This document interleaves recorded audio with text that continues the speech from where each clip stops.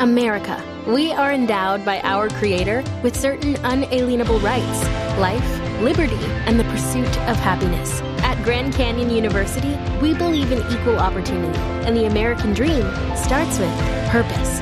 By honoring your career calling, you impact your family, your friends, and your community. The pursuit to serve others is yours. Find your purpose at Grand Canyon University. Private, Christian, affordable. Visit gcu.edu. Salutations, everybody. It is Maddie here today with episode 136 of the Ham Radio Podcast. And it is finally me, the Lone Vault Wanderer. How you doing? Good. We simply can't get us three together. This week, Carrick's got a wicked headache. So, his words. Fearsome threesome, just not yet united. I'm hoping next week all three of us can get together. Yeah. But for now, it's just going to be Lone and I. It's going to be another two-man show. We hope you guys enjoy the good old days like we used to do. And, for those who are new here, be sure to check out the Patreon if you want early access to the podcast. You can also become a guest. We also have timestamps in the description for you to skip to whatever segment of the show you want. And there's also social media handles for all the respective ones you see on screen here for the voices you're going to be hearing. And lastly, mobile links for those who are listening on the go. Once again, and I've emphasized this multiple times, but a lot of people wonder, well, where's the iTunes? Where's the Google Play? I literally, as soon as this is done, I put up early access. That's instant because it's through SoundCloud. And then I upload it onto the server for iTunes. And then whenever iTunes decides that week, if they do decide that week, because last week's episode isn't even up yet, then they post it. So for those who listen on the go, I'm not saying this in a money-grabbing way, but that's why I always suggest people to just do the $1 donation on Patreon, because not only do you help the channel, but you get that guaranteed early access and consistent mobile listening for the podcast, which I know a lot of you guys just come to the channel for exclusively. So, yeah, anyway, enough of that. Let's talk about what dominated the news week, and that is the Game Awards. Jeff Keighley hosted, and let's start off with, do you think he did a good job? I really think he did. I know that, I think from memory, the first Game Awards, because it was so much better than VGX, everyone was like, yeah, this is pretty good. And then the second and third they were okay. I think they got progressively a little bit worse, but I think this year he's really turned it around. Like, the orchestra was killing it all damn night. I remember one Game Awards, he had just really random artist, like it was a DJ. Do you even remember who he was? No. It was really underwhelming. But anyways, beside the point, that orchestra, really kept me entertained throughout the night. It was video game themed, which is really quite fitting. But in terms overall of the awards, it was nicely paced. Yeah, there were a lot of ads, but that's to be expected. It was a 3-hour plus show. I don't know what people were expecting with that. I'm not complaining about the ads personally. No. I mean, it just, it felt like a TV show, so I was like, yeah, whatever, cool. I guess the only thing that I will say about the ads is that there were a lot of repeats. Like a lot of Hydro. Chick Hydro. Or even not even Chick Hydro, but there was like 5 Warframe trailers and a ton of Rocket League trailers. So, but aside from that, I thought it was pretty good. And I think this is like, collectively, being honest, I think everyone views this as like the Game Awards show. I mean, no one, like from my experience anyways, no one views an IGN's Game Awards or, GameSpot Game Awards as they do this. This is effectively, pardon the pun, this is the Oscars for the games industry, and we can talk about that, but fuck, that was awesome. Yes, it so was. We might as well just start off with that, because what we're going to be doing, folks, is talking about the award winners, talking about what game reveals we saw that caught our eye, caught our attention, and we're just going to go moment to moment with whatever pops into our head. So we'll talk about Joseph Fares first. I was crying, Maddie. So was Holy I. shit. Because for me, like, my friends and I were all sitting there, and it's like, he's just going off. And I think to myself, like, there's no way it gets, you could see the discomfort, but yet, like, the winning on the inside of Jeff Keighley. Oh, Jeff Keighley was kind of pissed. Yeah, but like when he flips off the camera, I'm like, oh my God, he actually just did that. I couldn't believe it. But I mean, like, he was allowed to do that because Jeff was like, go for it. You can swear. Yeah. Yeah, and he was like, it was like, I compared it to someone saying like, hey man, can I use your bathroom? And then you go like, yeah, of course. And then he just blows it the fuck up and your house reeks for a whole day. Like, that's what I took that as. He's like, yeah, you can curse, thinking he's going to say like, oh, this, is ass or something like that, and he's like, no, fuck the Oscars, fuck this bullshit. Flips off the camera. But you know what they say, like, bad publicity is good publicity. I mean, how much more is everyone talking about the Game Awards because of that segment? And even the Game Awards Twitter account, and even Jeff Keighley's Twitter account was tweeting those segments, and retweeting the videos.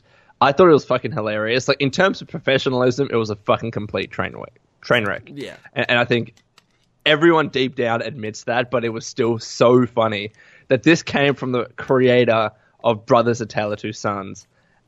That's what surprised me. I saw mind. your tweet. I'm like, that is such a deep, genuine, meaningful game. Yeah, I was gonna say one that touched you in a special way, and then you got the creator up there flipping off the Oscars. It was great. He had this like Lebanese accent because I grew up with a lot of Lebanese friends. It was so funny. I was like back in my family. Yeah, he was a work of art because he like embodied the games industry, because you see such professionalism following the norm in other forms of entertainment. And you just got the gamers to the side, which are like, yeah, we're gonna curse during our awards show. We're gonna like stuff like that. You'll see. You know, there wasn't many, in my opinion, and I've become immune to this, but just cringe moments. I didn't really. There was one where iJustine for the best student game said best student film. That was probably one of the biggest fuck ups, and like I had to double take and think, did she just say best student film at a Game Awards show? And I thought, it's like a VR game film thing, but no, she just stuffed up. Ooh, that sucks. But, that was a bit cringeworthy. Yeah, I'd say if there was one like moment, I was like, oh boy, it was when the guy came out and like pulled the Zelda sword out. Oh, but Nintendo always does. And he just like did the cut and was like, I mean, that's the thing. I was used to it, but I mean, I'm sure all the new fans come in and we're like, what the fuck is this? But we got new DLC for Zelda. It's great. I know. That was one of the things that stuck out to me. Champions Ballad looks awesome. It's before Link falls asleep for 100 years. Yeah, that's the only thing. I was hoping it was going to be a sequel per se, but it's a prequel, and that's fine. You know, we get to find out a little bit more on what happened before Link fell asleep. But yeah, no, that it was cringy, but I still really liked it. I'm trying to think what else. They had the bike for Zelda too. I cannot wait. I think that's the end prize they said available now at the end of that. I thought like Champions Ballad was available, so I like fire up my Switch. I'm like, where the fuck is it? And it's like not available because it's just the bike. Quick side note, I was downloading it last night on my Switch. The Switch has really slow download speeds. I don't know why, but it does. Anyways, something with mobile things like the Vita and the 3DS, they're just incredibly slow. I had to, whenever I want to download something on my Switch or my Vita, I have to lay it out in my living room and just put it near the router. Absolutely. But I guess we can go through some of the big announcements and then we can get to the awards. But talking about Bayonetta 3 being on the Switch exclusively, that's a huge win. I haven't even played Bayonetta 1 and 2, but now I can on the Switch. So I think one of the issues that I've had with the Switch is when ports come or will come, like with Wolfenstein 2, for instance, or even like the Dragon Ball Z games, is that the previous games aren't there. So if you have people completely new to those games, they can't really play them necessarily. At least with Bayonetta, they're like, all right, 1, 2, 3, boom, you got them all. That's it. So I thought that was really good. The other issue I have with the Switch when it comes to those older games is usually there's already for a while too been a definitive version that's out there that's performing better, looks better, and everything, where it's not worth that wait aside from portability, which some people just end up not caring about. That was one of the Wii U's biggest downfalls. But seeing that, yes, they're bringing back 1, 2, and they're adding 3 to the mix now. I mean, I bought a Wii U for Bayonetta 2. That game is spectacular. And so those who are going to be playing Bayonetta 2 for the first time, because I know a lot of people are picking up Switches, especially this holiday season, know that these are must-play action titles, especially after and Platinum said it themselves, Square said it themselves, like Nier Automata saved Platinum Games. So I really think that these are games that need to be supported for a company as unique as Platinum Games to live on, but also because they're damn good. They're such great games. What about the first one? Do you recommend just playing that for the sake of it? Yeah, first one's good. I love the second one. I think it's better in every way, but it's because it's a true sequel. It took advantage of the new technology. It moved things forward. And it was overall just a very good game. But what's great is that this is... I thought Reggie wasn't going to announce Bayonetta 3. I thought he was going to announce a Smash port. I'm not going to lie. Yeah, I was surprised. She showed more Bayonetta footage, and I'm like, wait a minute, is this the same shit? But no. His face I don't know if you caught on to it when he was like, "You think I came out here for just one announcement?" And then they like showed it right in his face, and he just had the straightest, most stern look I've seen in a while. He's just like, "Motherfucker, what?" Fuck like Jeff Keighley. How dare I you? love Reggie. I love this guy. He just shows so much passion. So that was a good announcement. I mean, Nintendo killed it. They had what was the other announcement they had that I was geeking out about? It wasn't just... It was... So they had the DLC for Zelda, obviously. Yeah, I think that might have just been the Zelda DLC. And I don't know if they had anything else. I'm trying to remember.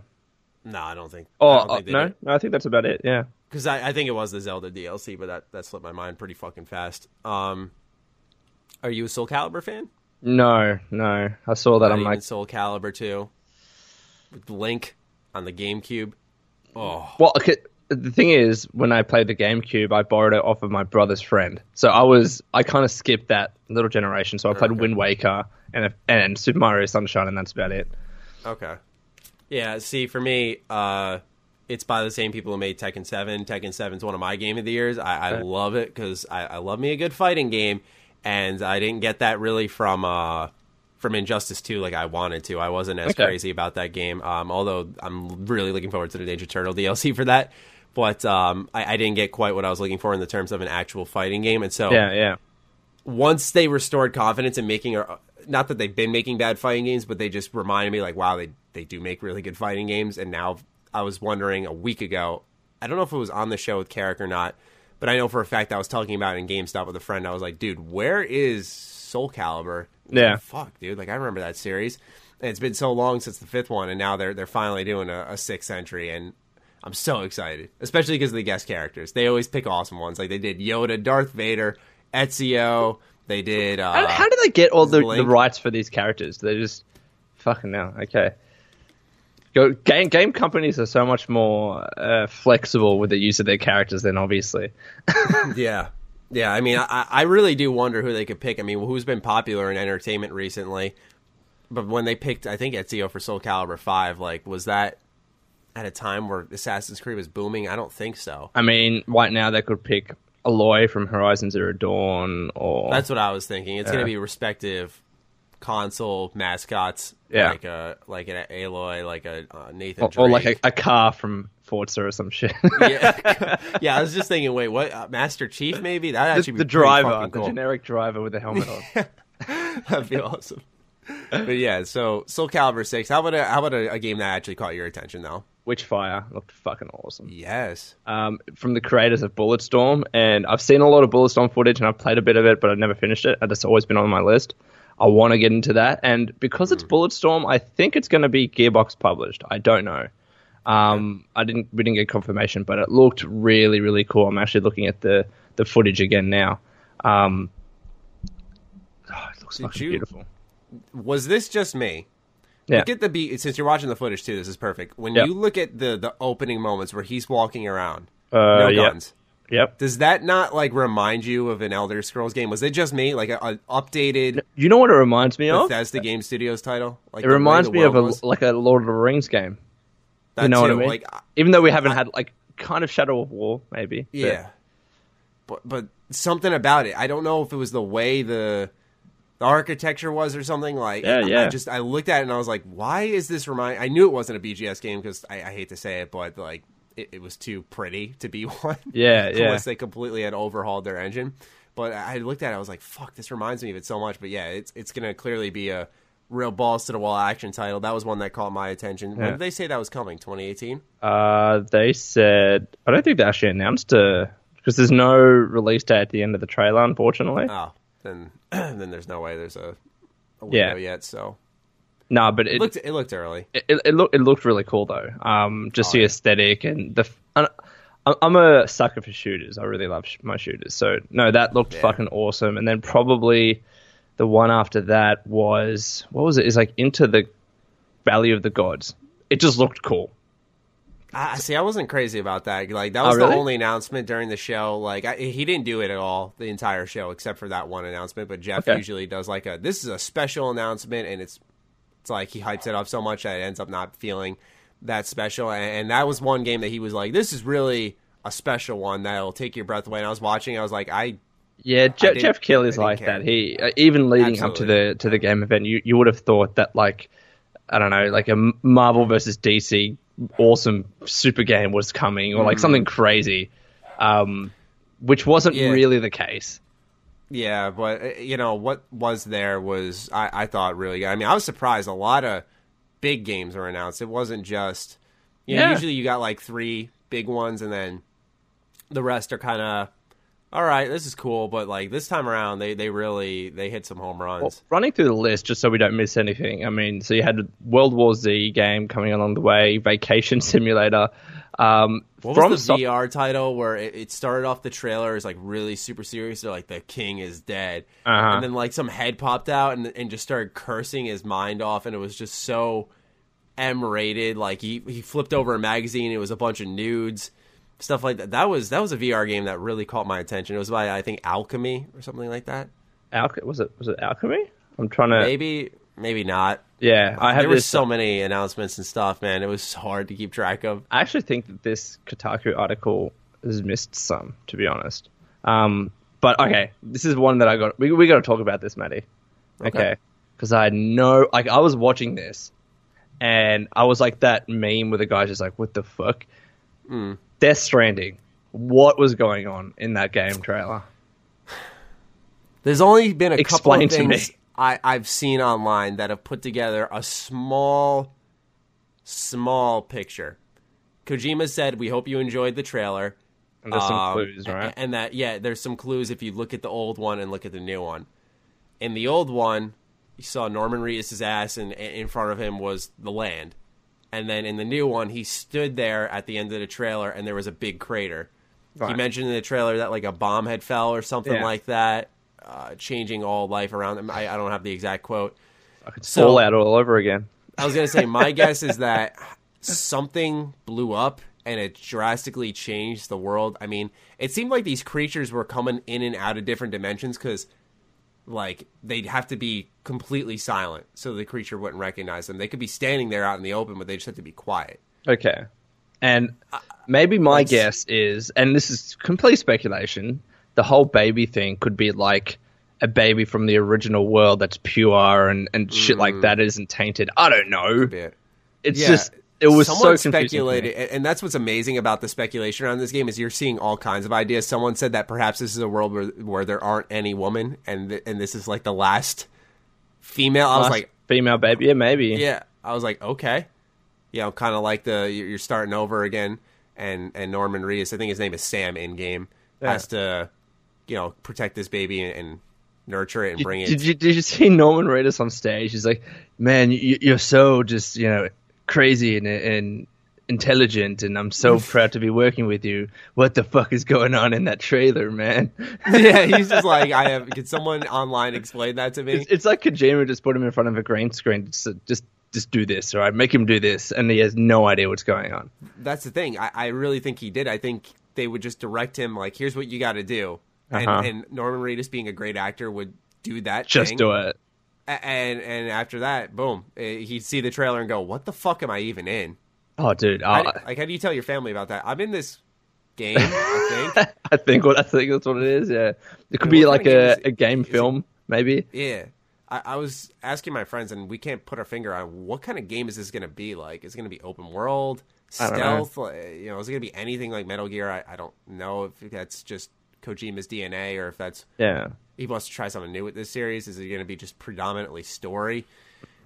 Like, that's the one thing I'm struggling to put together. Like, okay, you're carrying around a baby, so what? What's the game and it wasn't just Norman Reedus' character. It was also what's his face's character, the director. Why is his name slipping my mind?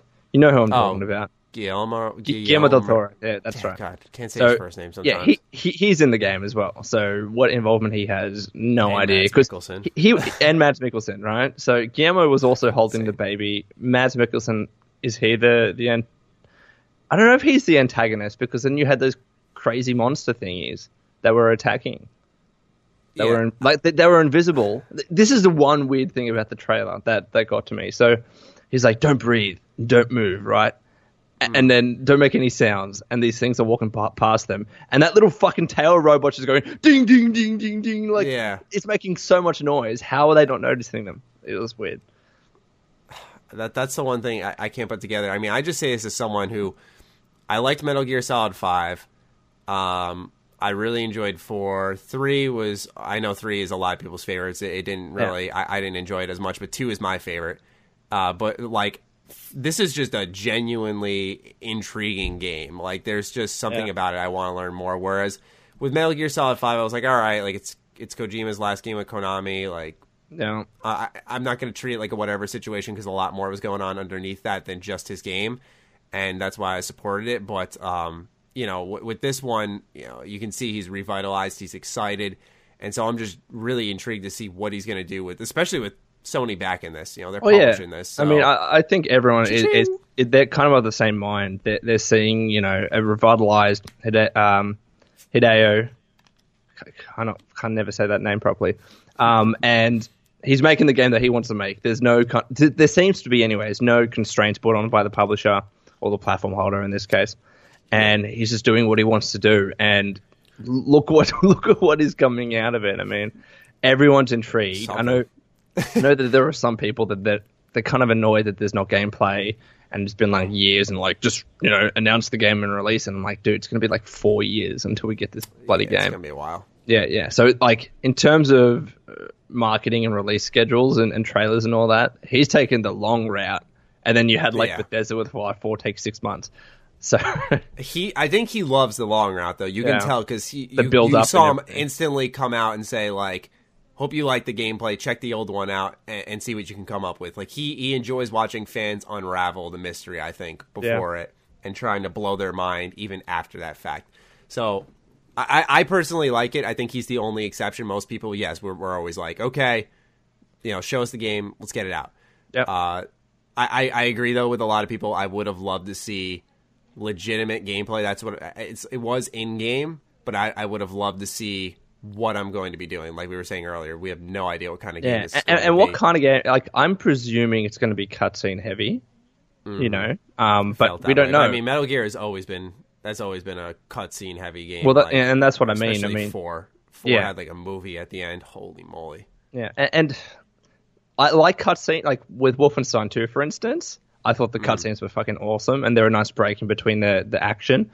But we just don't know what that action or what that in between is going to be, like what the actual gameplay is going to be. So that's the only thing that I'm still like. I know why we don't have it, mind you, but I'm still a little bit like, okay, well, what's the deal here? So, yeah, I can imagine survival elements tied into it to keep the baby alive. Like, that's one thing. I think that would be a compelling gameplay element.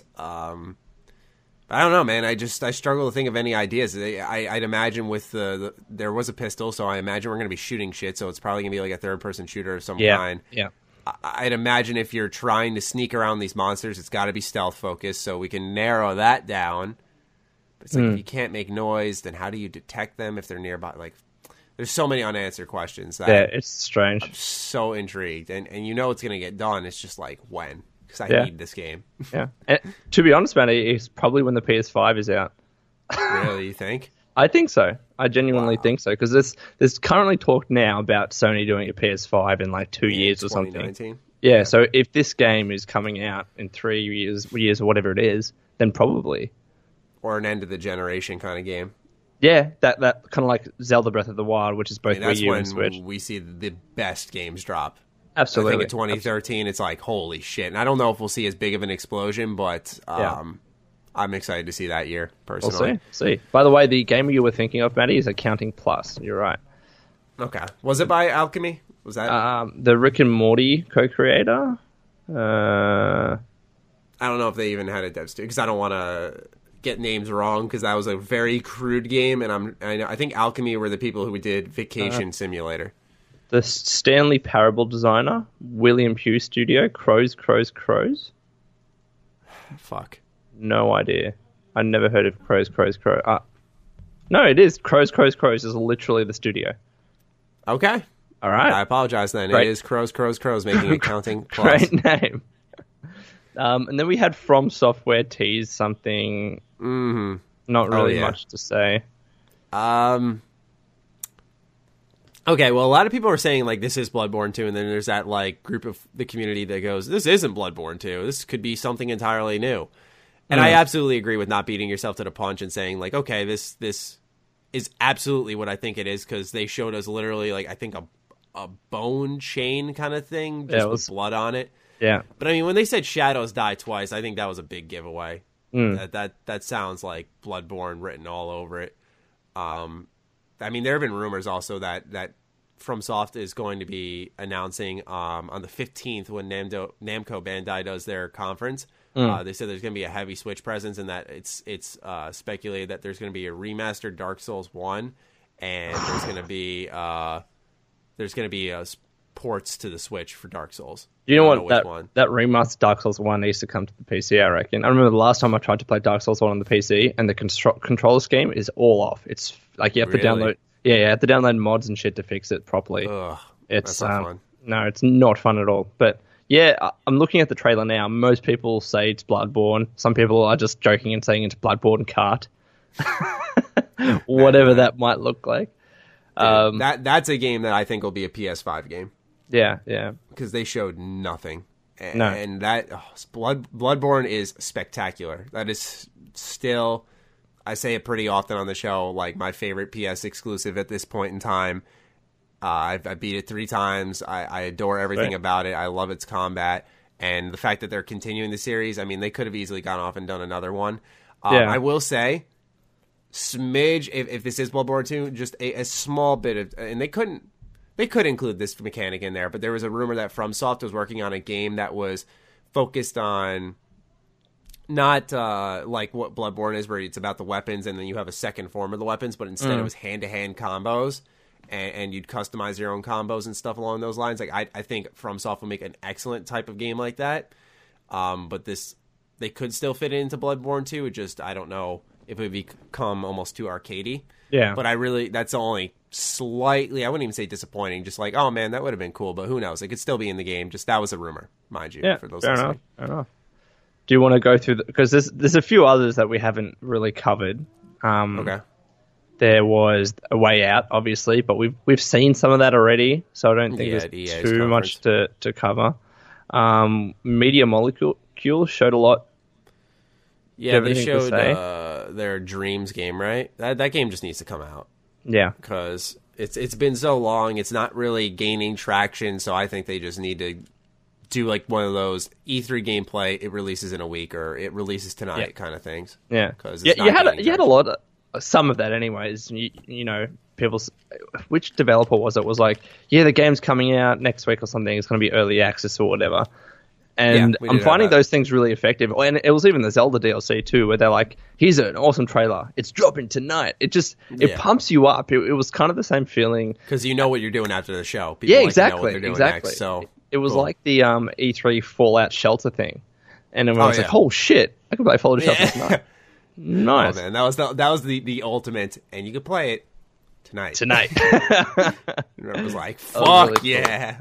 Cool. What did you think about Bethesda's Save Player One segment? That was excellent, because it's good to have a big publisher name coming out and talking about single player games and acknowledging the issue that there has been this.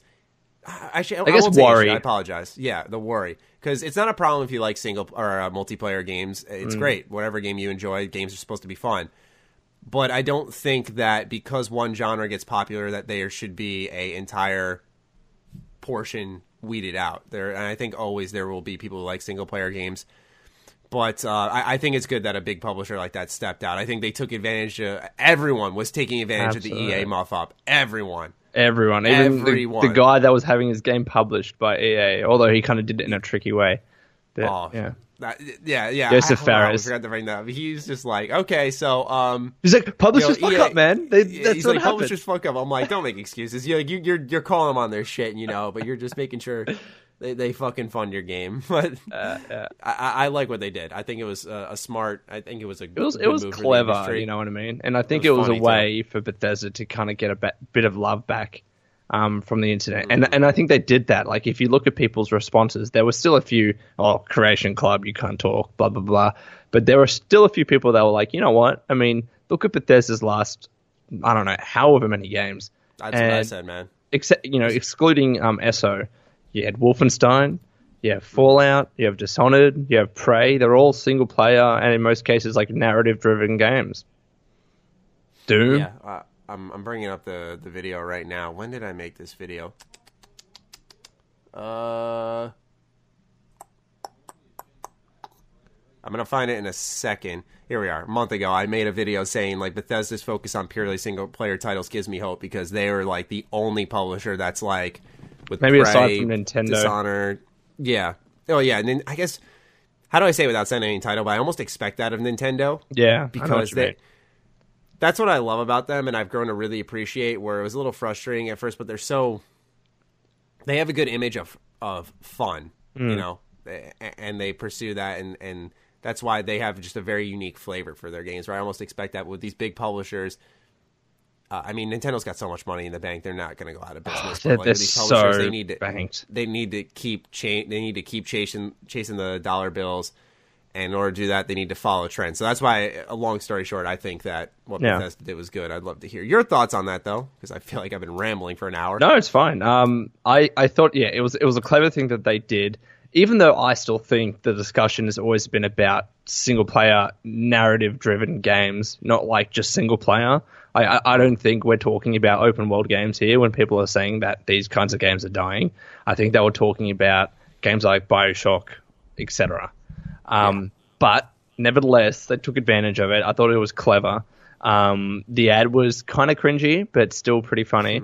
And the fact that they made that donation to the ESA Foundation and said all these games are discounted, it was pretty clever of them. And then they had Pete Hines talk about it, and I think it was effective in getting back slightly, at least, some of the goodwill that they might have lost through Creation Club.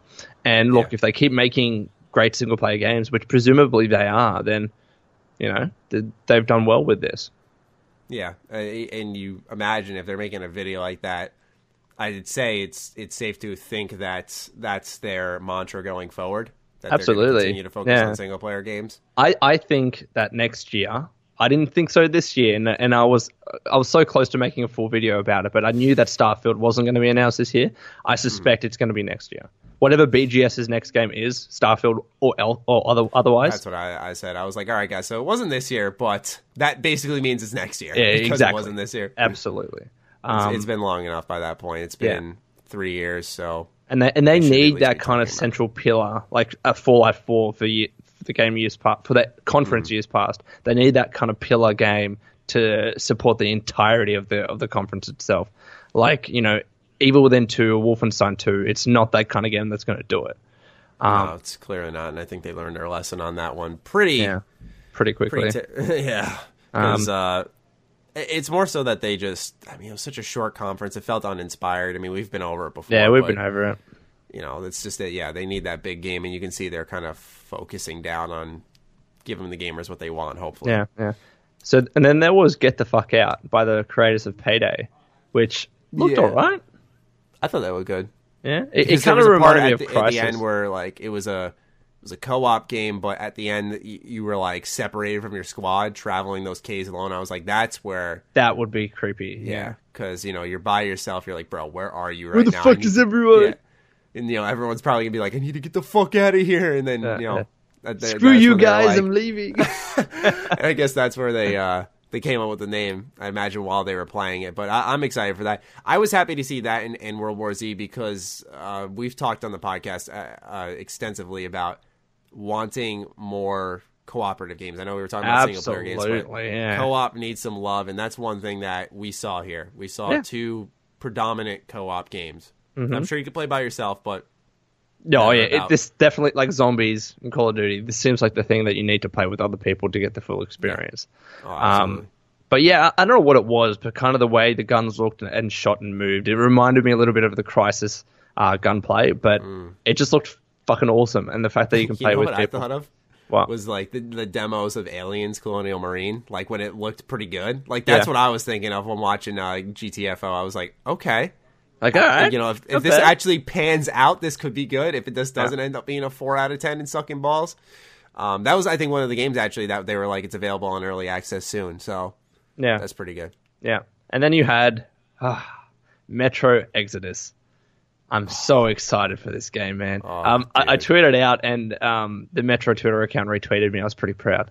Of that shit. They favorited my tweet. I was like, you guys are great. You guys are so great. Whoever does the PR for them is great because they're very community focused. Absolutely.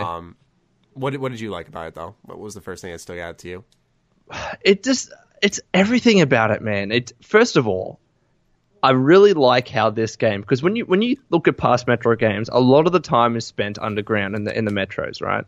And whenever you went above ground, especially with the Redux versions, it looked fucking pretty. This game, almost all of it from memory of this trailer, it's all outside. It's all above ground. And it just looks so beautiful for that reason. And I remember playing Last Light, for instance.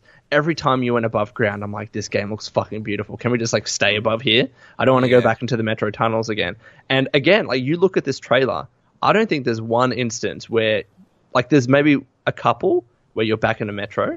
But a lot of them, what you're on that train or, you're above ground somewhere, I can't wait. I cannot wait for this game. Yeah, I agree.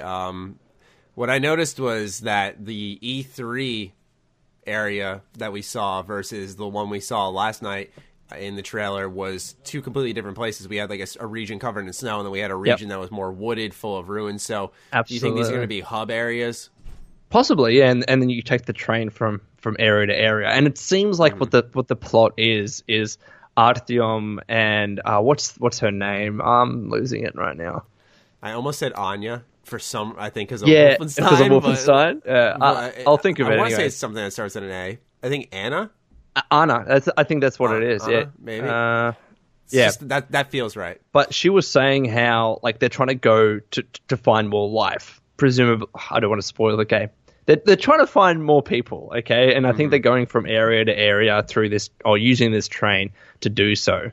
And whatever the underlying plot is, who knows? Because, as you know, with Metro Last Light, it had different endings.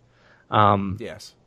So yeah, I'm looking at the Polygon article for it. It's saying, like, everyone is gone, the world is quiet, only a few people living in the wasteland version of Moscow. So it seems like they're just trying to get out and explore and find more people, which I think is awesome.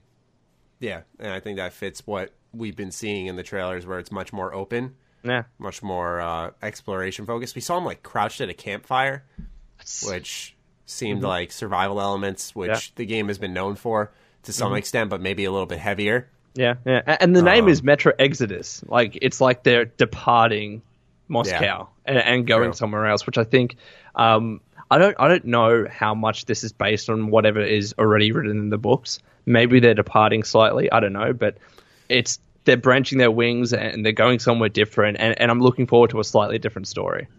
Yeah, it's based on 2035, they said. This one? Okay.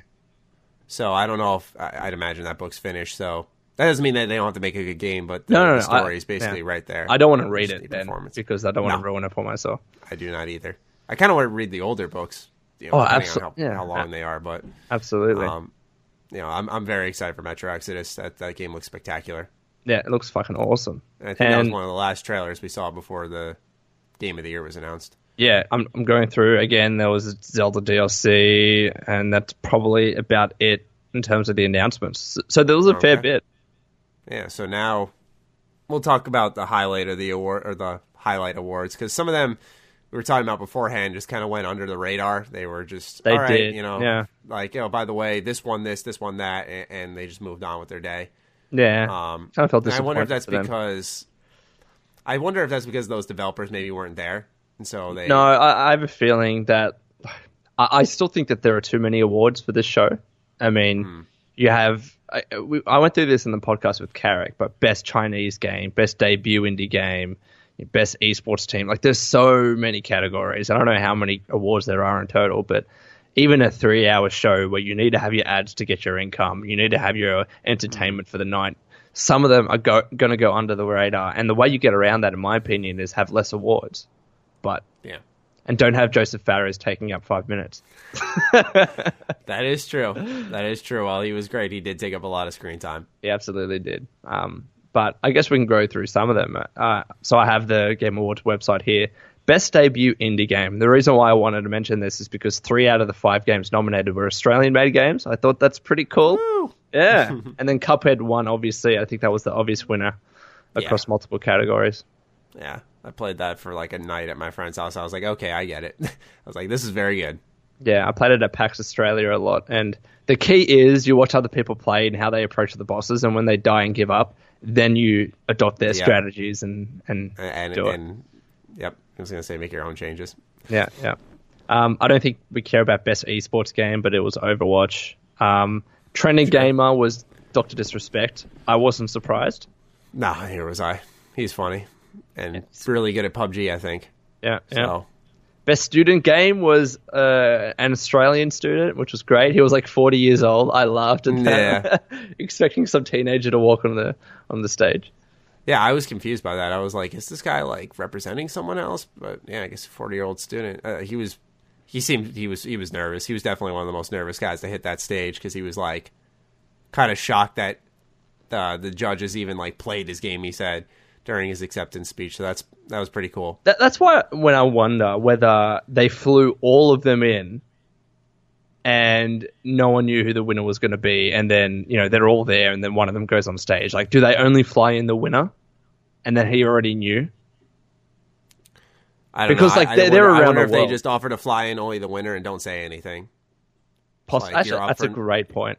Yeah, you're up for a nomination in this award, and you might win. And it's like, surprise, you won. Yeah, have a speech ready just in case. You might not win. Just in case. And then you had best indie game. So this is why I said about too many awards. You have best debut indie game and then best indie game, and Cuphead won both of them.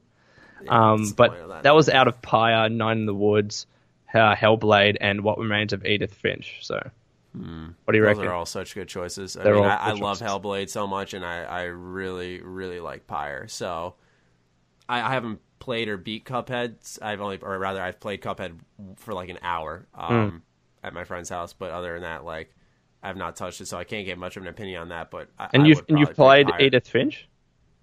I haven't played that either. We'll get to that anyways, because I think it won best story.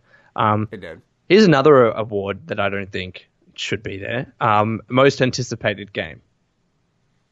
That's not really. What is an even award. That's not an award. That should just be like a fun poll for like him to say in passing. And what you see, like, you take that out and put in like most or best RPG. Like, I don't know why that was a side announcement. RPGs have become insanely popular now. No, absolutely. Why was that something that was like, by the way, winner in best RPG was Persona 5? It's like, it's a big deal. It's a big category. No, I completely agree. And then you had best multiplayer, which is PUBG. Don't think we need to go over that. Yeah, that's pretty expected. Yeah, best sports or racing game, it was Forza. I like how they... Wasn't best sports like 3 different racing games, and then the rest were like... So it was best sports / racing. So it was Forza, Project Cars, PES, NBA, GT Sport, and FIFA. Okay. I like how they combine those categories, because they do kind of go with each other, and like half of them are EA games. It just breaks my heart. It's true, though. I was being facetious anyways. It's really not. Best strategy game, Mario and Rabbids, Matty. Hell yeah. Yes. Yeah, well deserved. What else was in that category? XCOM, Tooth and Tail, Total War, and Halo Wars 2. Okay. Yeah, I'd pick Mario. Absolutely. That game was excellent. It was my game of the year, so... Still, all right. Still, man, still. Even after Mario? Yeah, it's such a pleasant surprise. I think for me, it's like Zelda, Mario. Sorry, Mario and Rabbids, Zelda, Mario Odyssey. Okay. Yeah, fuck, that was a good game. Best family game was Super Mario Odyssey, which I think is pretty fair. Yeah. Although, like... So good, though. Yeah. And best fighting game, you can talk to this, Injustice 2. Out of Tekken, Nidhogg 2, Marvel vs. Capcom, and ARMS. They're all good fighting games. I think ARMS is more of like a fun fighting game, but I mean, ARMS is hard. ARMS is really hard. I don't know if you've ever played it on your Switch, but it's like and maybe because I haven't played it enough, but like anytime I try to pick it up and play, it's like you got to be so coordinated and like just lean your punches in right. It can be tough. Is it anything like Wii Sports Boxing? Because that seemed like very easy. Because what's happening is you can punch someone across the arena if you're coordinated enough, and you can angle your fist in just right. But they can punch your fist back, and then your arm just dies on the floor for a sec, and then you're open for a punch unless you deflect with the other fist. So it's a really technical fighter. Like, I heard good things about.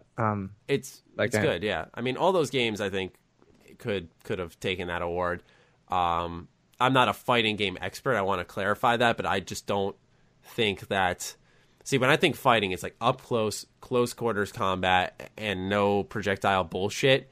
Yeah. And while I love the NetherRealm fighting games, every hero's got that shit. So you can blast through a fight, and yes, there are roll burns you can do and shit, or meter burns for the rolls that you can do to get out of certain combo spams and stuff. But it's the fact that it's even a worry that I think speaks volumes. Whereas like Tekken, you have to be technical, timing, close quarters, you have to defend, which I'm not saying you don't have to in these other games, but just for me, I definitely favor Tekken. I haven't made that a secret, so that's why I'm just like, all right, whatever. I'd say you're not going to get an argument for me over Injustice because I'm not a fighting game expert. I'm not a big fan of the title itself. Okay, all right. And then Best RPG, you had Persona 5, Out of South Park, Final Fantasy, Divinity Original Sin, and Nier Automata. Is that a good win? I actually, you know what's weird? For Best RPG, I haven't played any of these games.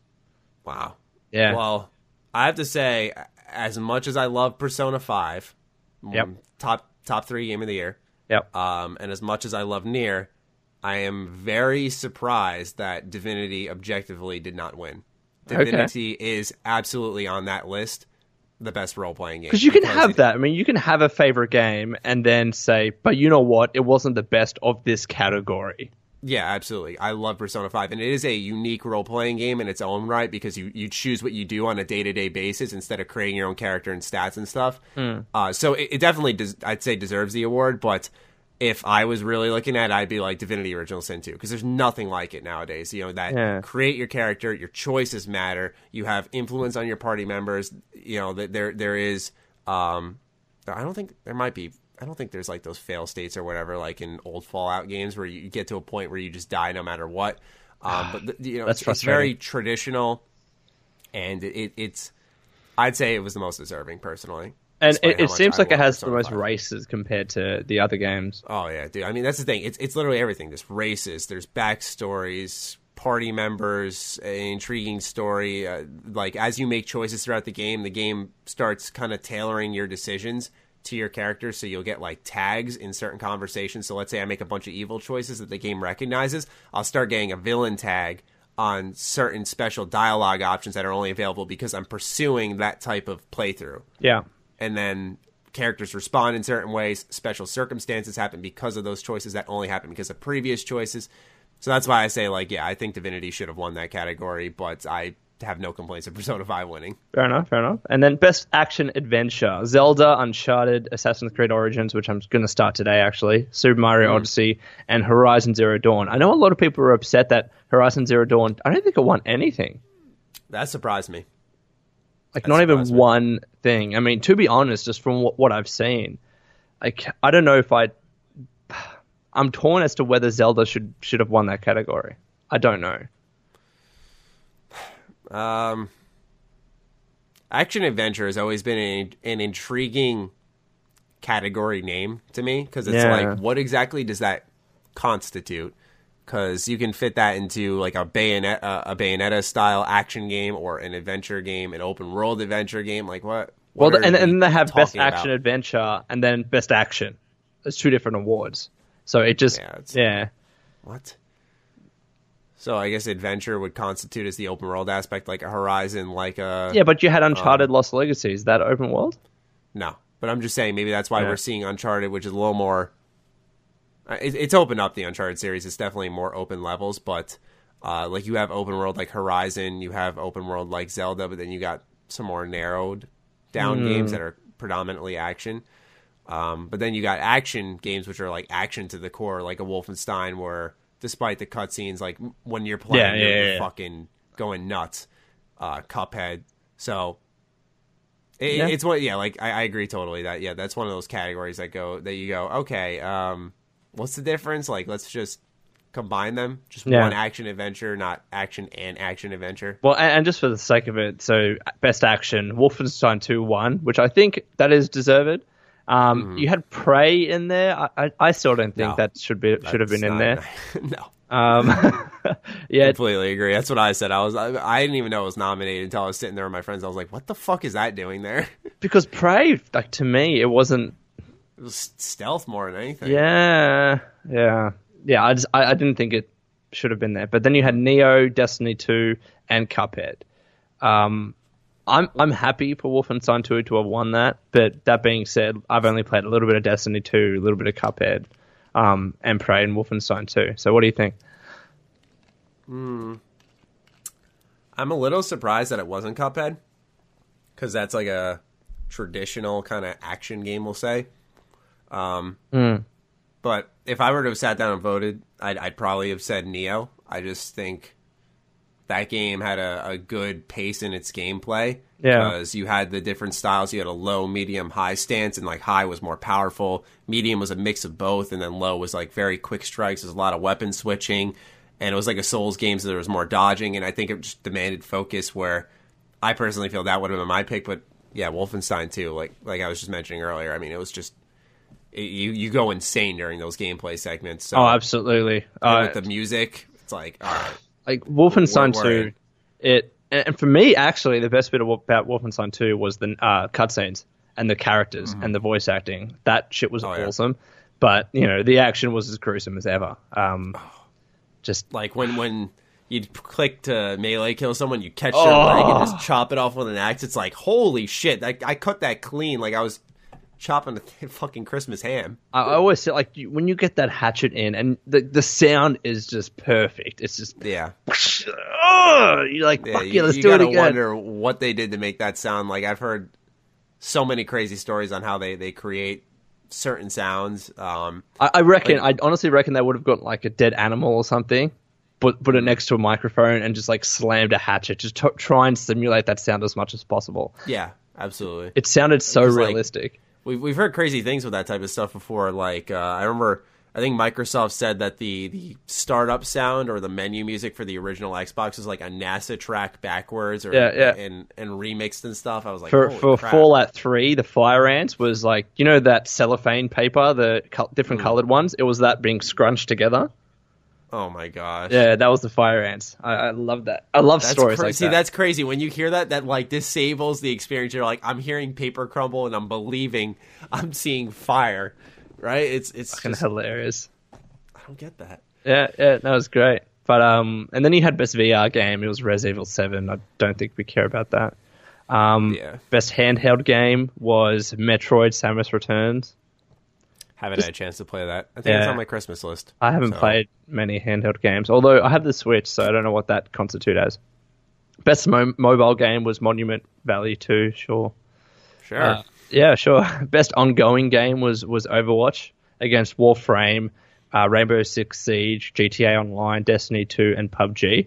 To be honest, I think GTA Online lost. Wow. That's exactly what I was going to say. In terms of popularity, that's undoubtedly probably the most popular. Oh, yeah. I mean, especially because they announced a cool expansion for GTA during the show, like the Doomsday Heist or whatever. I was like, wow, that actually looks awesome. And it's the one that's been there for the longest. So if you're talking about best ongoing game for a game that was released however many years ago, it has to be GTA. I love Overwatch, but I'd say they kind of slowed down a little bit. Yeah. They haven't been pumping. I mean, they just released a new hero, but I pay attention to it, and they haven't like pumped out enough, especially seasonal event wise, that has gotten me to want to come back. So. And also the weird thing for me is that if you're having a category called best ongoing game, it shouldn't be games released that year. Like, to determine if a game is really good ongoing, I think you should look at games that were out last year. So when you have PUBG that's been out for months, on the scale of months, and you have it in the category of best ongoing game, do you reckon that's the right fit? And Destiny 2. Destiny 2's been out for a couple months. Yeah, no, I don't agree with either of those being there. So I'm glad that. Here's the thing: is that a lot of these award nominees could have set like really dangerous precedents, but they, thank God, didn't win any of their respective categories. Like PUBG, a Game of the Year, that just it's not that it doesn't deserve it. I'm not going to get into that conversation. It's more so that if it won, that would have been such a big discussion on like what is a Game of the Year. Developers would have looked at it and said, we don't need to finish our games to get Game of the Year, which means more sales. Like. I remember similar discussions were happening with Overwatch, but when it was Overwatch, I wasn't upset because I thought, you know what? I don't care whether it was just a multiplayer game. Overwatch was fantastic for what it was. And I think you can have, just a single player game win Game of the Year, just as much you can have as just a multiplayer game win Game of the Year. And then you have ones that have both. But I can't, we'll get to that in Game of the Year discussions about PUBG because I feel like some people are going to get upset. Games for impact, Maddie. This was Hellblade that won it versus Please Knock on My Door, Night in the Woods, Life is Strange, Bury Me, My Love, and What Remains of Edith Finch. All right, so I actually haven't played any of those except Hellblade. But I will say, Hellblade, especially its post-release focus, where they had like a special sale where I think a quarter of the sales went towards some mental health association. Yeah, that's the type of stuff that touches me personally. I was like, that's really genuine, especially because even this is before they announced that they had exceeded their expectations for sales and that the game was officially a real success and making a profit. So to see them donating like that, they truly believed in their cause. And I thought they had one of the best speeches on the stage where he talked about saying we worry about multiplayer games and where things are going, but there's still people like us who we decide at the end of the day where games go and what they do. So, and because I haven't played it, I want to ask, like, does the main story involve a lot of mental health issues? I'm assuming it does. It's less of, how do I word it? It's more about watching someone go through those struggles and having moments where you're like, what's real, what's fake? Okay. The main character has psychosis, so it's like an issue where, what she had, and it's how people in her village and where she was brought up, how they treated her, and the life she's in now. And what you see is a lot of crazy shit, and you're like, is this actually happening? Because I believe it's happening, but is it because it's her going through one of her things, or is it real? So you get all your answers by the end, and it was one of those games that I'll admit, once I finished, I had a good idea, but I had to look up like an ending explanation because it's a very impactful story, and you really want to get the. Because I know you say when you beat it, you usually when you beat a game, you go, okay, I want to look up the ending. Just want to bring it all together in my head. Exactly, and usually I'm too fucking stubborn to be like, all right, I'm gonna fucking do this myself. So this time I broke down. I was like, I gotta get it all. Yeah. And knowing that, like, again, I haven't played the game, but I will say that I have played What Remains of Edith Finch, and I think that Hellblade probably should have got up on it, because when we're talking about games for impact, the description is for a thought-provoking game with a profound pro-social meaning or message. I don't think What Remains of Edith Finch really had that. I don't want to spoil it too much, but essentially it's this girl that goes back to her family home and sees what happened to all of her family members. It just, to me, it didn't, like, it was great storytelling, and we'll get to that category, but I don't think it kind of had, like, I didn't walk away from that and think, oh, wow, they really nailed the tough issue of mental health or whatever it is. It was just kind of like an interesting story to me. Okay. But I'm sure someone will disagree with me. And then, of course, this is the thing that I want to talk about. You had Melina Juergens win Best Performance in Hellblade. She wasn't an actor. That surprised the shit out of me. Holy You were kind of laughing because we're like, that's kind of a smack in the face to a lot of actors, because some people bust their ass all careers, and the person who wins the award this year is someone who has acted. She was a video editor. Time. Yeah, but she, you know what? She fucking killed her role. Yeah. I honestly, if we're being objective, and we're really taking that into account, which I don't think matters, because she was a good actress. Yeah. Whatever, man. She was very good at what she did, and she's gonna get more roles because of it. Absolutely. But I thought it was gonna be. I think his name is Brian Bloom, who did BJ Blazkowicz. Yeah.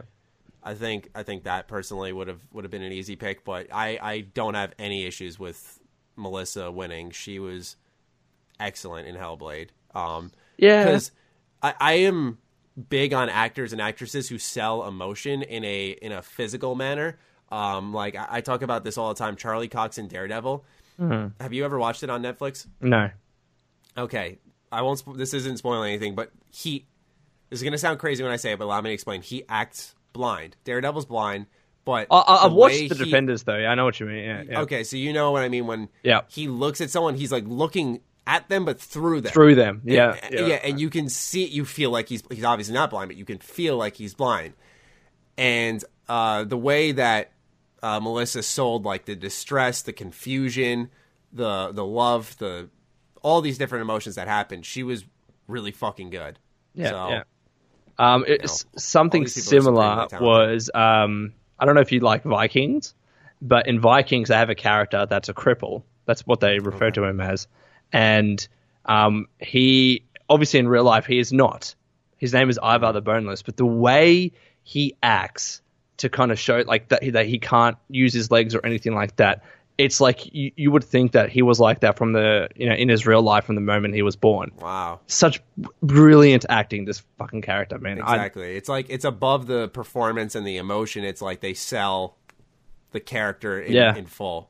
Yeah, which not a lot of people can do. And I want to say though, Brian Bloom, Wolfenstein 2, I don't know if I'd have him there. I'd actually have some of the side characters in Wolfenstein 2 as best performers. Okay. I think it's good that they picked BJ because he had like those moments of like satire. He had those real serious moments. Then you had those times where he was like, I won't spoil too much, but where they're all fucking hammered on the boat. Like, those types of scenes that are amazing. So it's a ride, I feel. So I just reckon all the characters in that game are just brilliant. Oh gosh, yeah, it's easily the best acted game of this year. Yeah, easily. Yeah, best audio design: Hellblade 1 versus Destiny 2, Res Evil 7, Zelda, and Super Mario Odyssey. I don't know, man. I thought Resident Evil 7 had pretty good audio. The thing is that there isn't HUD in Hellblade. So when you're about to get attacked, you have to hear it. Okay. And it's a gripping audio experience because it's like a whole other dimension of the game. A lot of what guides you is because you have psychosis, is almost like a voice in your head. And so it's really heavily audio driven. So okay. I am happy that game won audio. Yeah. I'm so happy. I'm just a bit iffy on Super Mario Odyssey.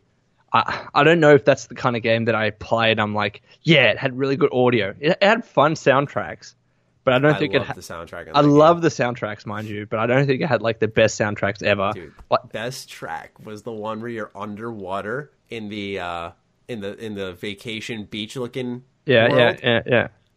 Dude, that is like the most peaceful track. Oh man, I fucking love that one. Like I literally was playing and then I just put my Switch down and just laid in bed and listened for a little bit and just went on my phone. I was like, this is so good. And the best bits about Super Mario Odyssey is when you listen to the soundtrack and you go into the 2D worlds and the soundtrack turns digital. It is fucking awesome. That's the one thing I will say. I want to choke you right now, bro. I've been telling you, play Nier. And that's why they fucking do that. You love that so much. They fucking do that. Is it enough to make me play a game though? No, I got a list, Matty. It's that good. They do it more, and it's a way better soundtrack. That's why Nier won best soundtrack, baby. Fair enough. Yeah. Well, there you go. So best score in music out of Destiny 2, Cuphead, Zelda, Super Mario Odyssey, and Persona 5. It was Nier. There are so many fucking awards, aren't there?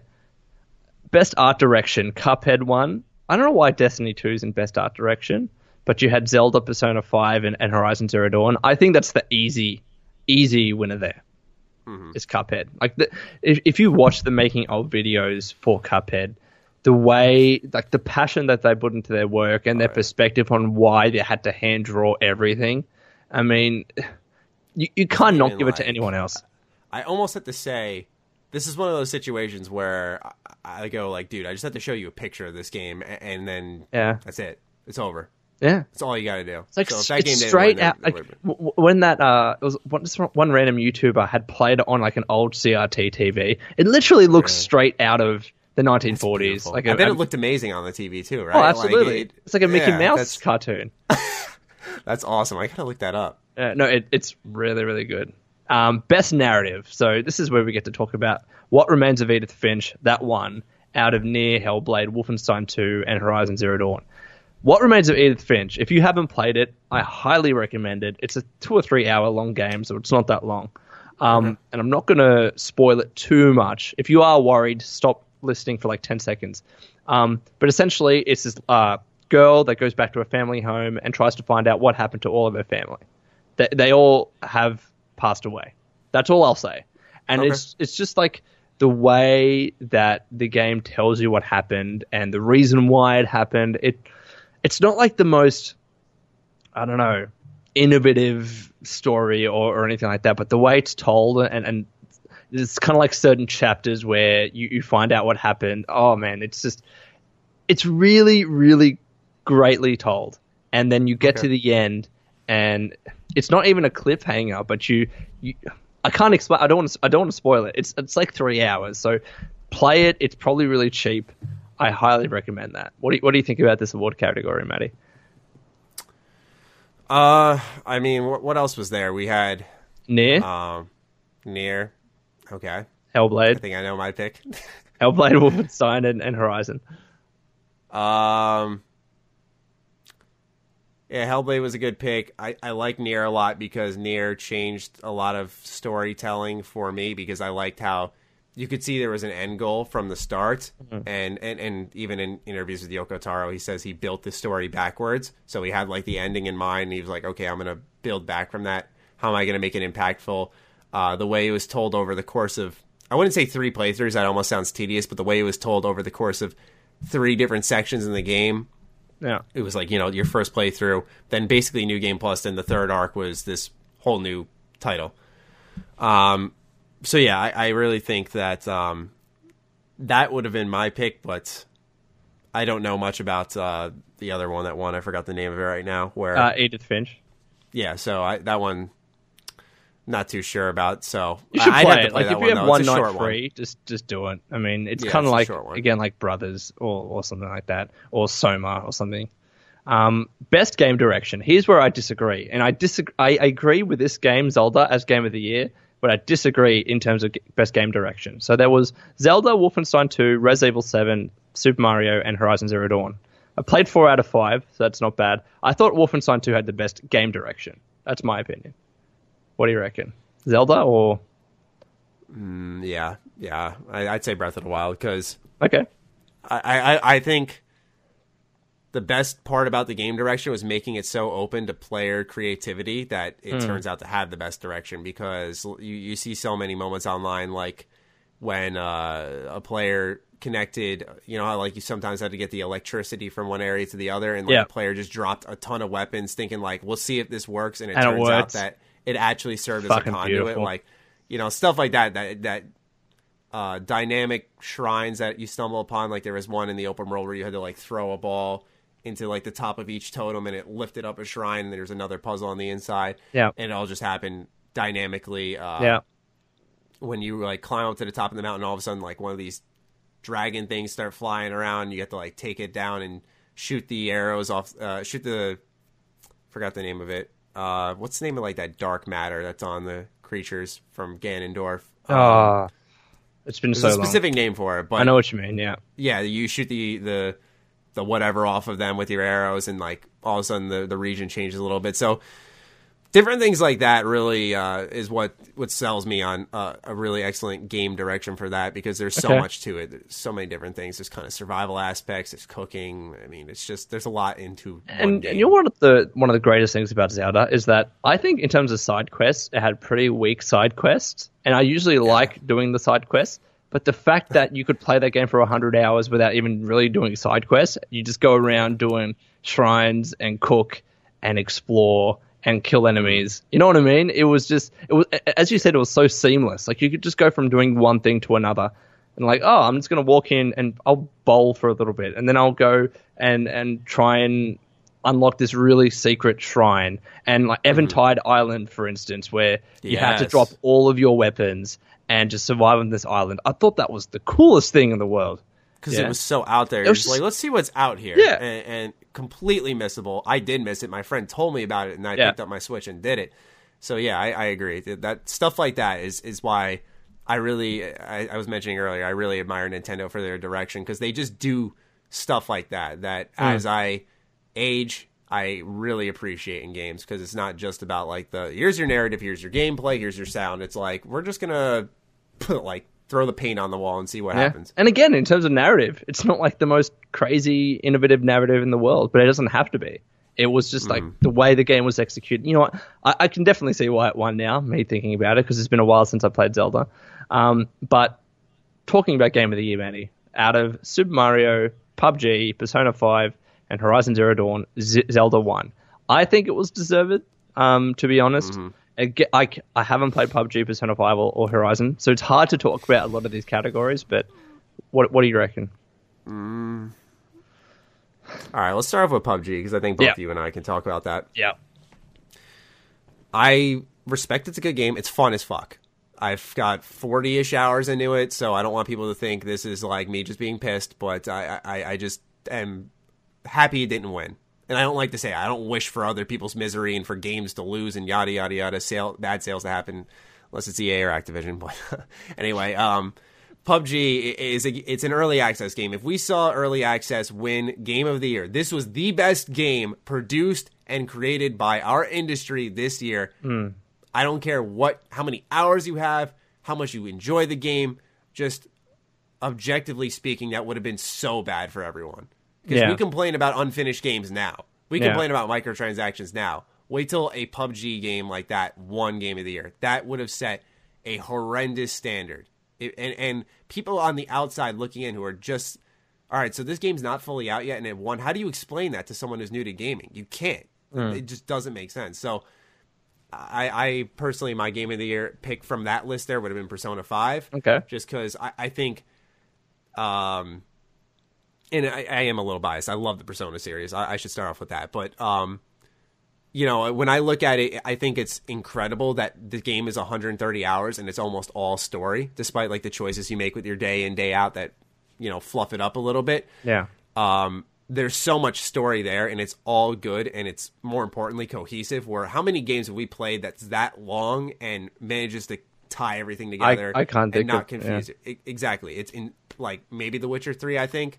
But even then, I'd say the part in Novigrad with The Witcher 3 is just a big break from everything that's happening.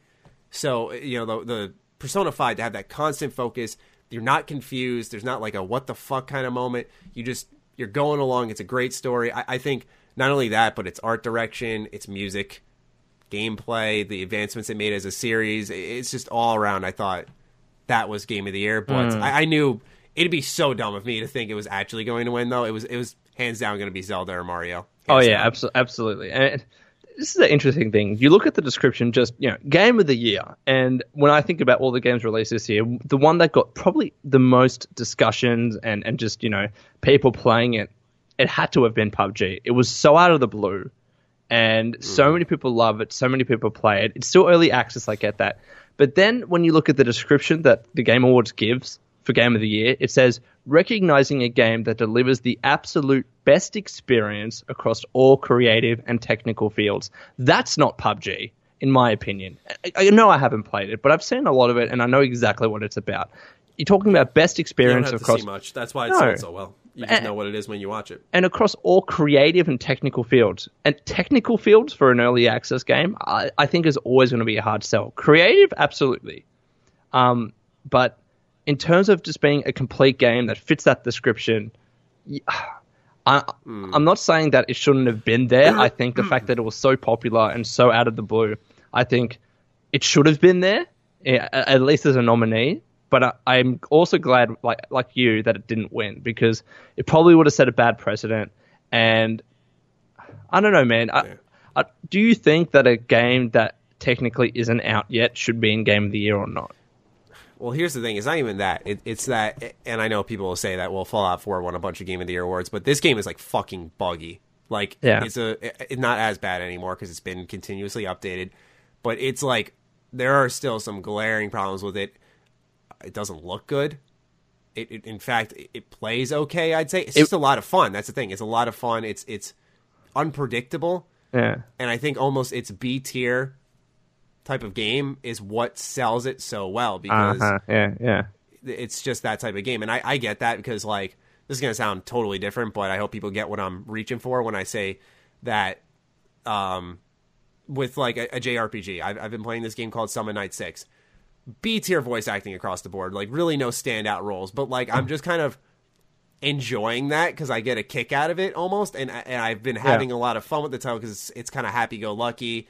And one of the fucking main characters sounds like my friend when he talks to his cat, but that's the thing. I just get a kick out of it. So I think that's almost the thing with PUBG, where people, it's just this almost crappy nature that makes it so appealing. You know, the guns look awesome. Don't get me wrong, the guns look beautiful, but like the player models, the world itself, the animation, there's so many bugs. It's not a game of the year game, in my opinion. When it's finished, I think next year, maybe. But now it can't be nominated. That's it. It can't. It was this year. Tough shit. Yeah. Sorry. Yeah. Don't want to sound like an asshole, but it'll be interesting to see whether other outlets like IGN or GameSpot or Kotaku, whoever it is, includes PUBG in their own Game of the Years, because I think we're going to get a weird situation where some will and some won't. So you're going to have it being nominated for 2017 and 2018 categories, which I think is just going to be strange. And it's not a PUBG problem; it's an early access problem. And I think the absolutely, the easy answer is just to say, look, you don't consider a game that's early access as a game that's been released. It's as simple as that. And it hasn't. It technically hasn't. It's going to come out of early access December of next year. Mm-hmm. So it's got a long way off. Yeah. I don't think any early access game, not even PUBG, should be in the Game of the Year. Well, the only reason why it was included is because it's so popular, and I get that, but you don't see indie games being included in Best Indie Game if they're early access. Not really. Maybe there has been a few exceptions. I don't know, but I can't think of any. Can't think of any. You know what I mean? At least this year. It's like the only reason why this was included is because it was so popular. And I get that. That's fine. But I guess if that's the thing, like, not to cut you off, but it just hit me. Like, do you think Edith Finch, like, do you think that sold incredibly well? Absolutely not. Yeah. So that's the thing. It's like, if PUBG didn't sell well, but it was just fun. I mean, I can think of a million games that are fun but didn't sell well. But like you said, is PUBG just there because it's popular? That's the other thing. It's like, is it a Game of the Award kind of thing? Or Game of the Award, Jesus. Game of the Year award? Or is it popularity contest? And that's the thing. We don't want to mix up the discussion. It's not that PUBG, it's not even that PUBG doesn't deserve to be there. It's just, I think the focus becomes wrong. It sets a bad standard. And we've seen already with Battlefront 2 how quickly developers and publishers adopt a shitty practice. Like Paladins by Hi-Rez Studios instantly started adopting the star card system from Battlefront 2. Yeah. It's an easy way to get microtransactions in. Easy. Yeah. And they're going to kill their player base instantly. Yeah, and the other thing as well is, I mean, it was like people didn't care that this game was in Best Multiplayer or whatever, even though it's not technically out yet. But they only cared that it was in Game of the Year. But you can't have it both ways. Like, if we're saying that if it isn't out this year and then it doesn't deserve to be in Game of the Year, then it doesn't deserve to be in any other category. Like, if we're saying that an early access game can't be nominated for a best game of whatever category, then it shouldn't be.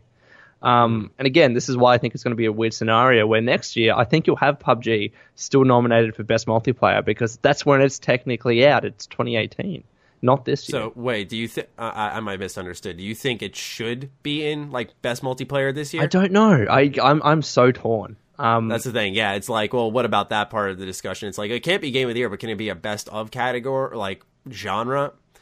Look, I guess maybe, just because I worry with Game of the Year, that's where you see, like, the precedent set for years to come. We look at Skyrim, we look at The Witcher 3, like, how many games start taking inspiration from those because they won so many awards, right? So yeah. You look at PUBG, its popularity, look at how Fortnite turned its game around, the most unexpected title, just flip of the switch, boom, different.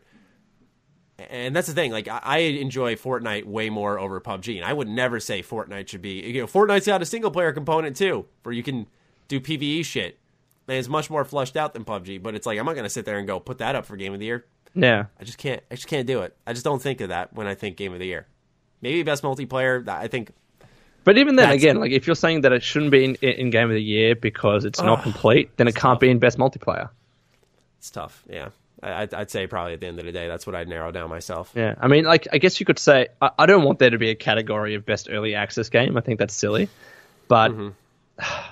And even again, it doesn't. I don't think it belongs in best ongoing game because it hasn't been out for much long. You know, if you're gonna do a best early access game, make it one of those flyby categories. Yeah, just let it go. Just be like, all right, yeah. By the way, PUBG won best early access. It's not. It should not be a spotlight because we've seen what happens with like Steam Greenlight and shit. It sucks. Look, I get why. Look, let's be honest. The only reason why it was included is because it's so popular. And that's fine. I completely get that. But you don't have any other early access games included. And then, because they're not popular, and that's the only reason why, I don't think there's anything wrong with just saying, well, look, let's just wait until next year, when it's technically out, and just include it in the categories then. And it's probably going to win then. It probably has more of a chance to win next year because it's more complete. When they have more maps, way more weapons and shit. Yeah, and there aren't as many bugs. Chance. And that's when I think Fortnite will be out, so we might have like an interesting kind of category. Yeah. Or Fortnite will be out of early access, I should say. So that does it for our Game of the Year section. Holy crap. That was 20 minutes. It was a long show. That's literally the show itself, but we still got a couple of tiny segments we'll go over, little baby segments. Sure. Have you played Mega Man Lone? No. What? None whatsoever. Back in the day, yeah, not much. Okay. Like I'm not gonna sit here and act like a big Mega Man fan. Like I'm the weird Mega Man fan because I liked X Command Mission, which for those out there who don't know, it is a strategy RPG based off the Mega Man universe. So good. Like Mega Man Battle Network. Fucking love that game. I'm surprised you haven't played that one, Lone. You look like a Battle Network kind of guy. Do I? Yeah. I just look at you. I'm like, that guy likes Network. But Mega Man is returning in this week's news. Capcom surprised everyone, said, yeah, it's coming out late 2018.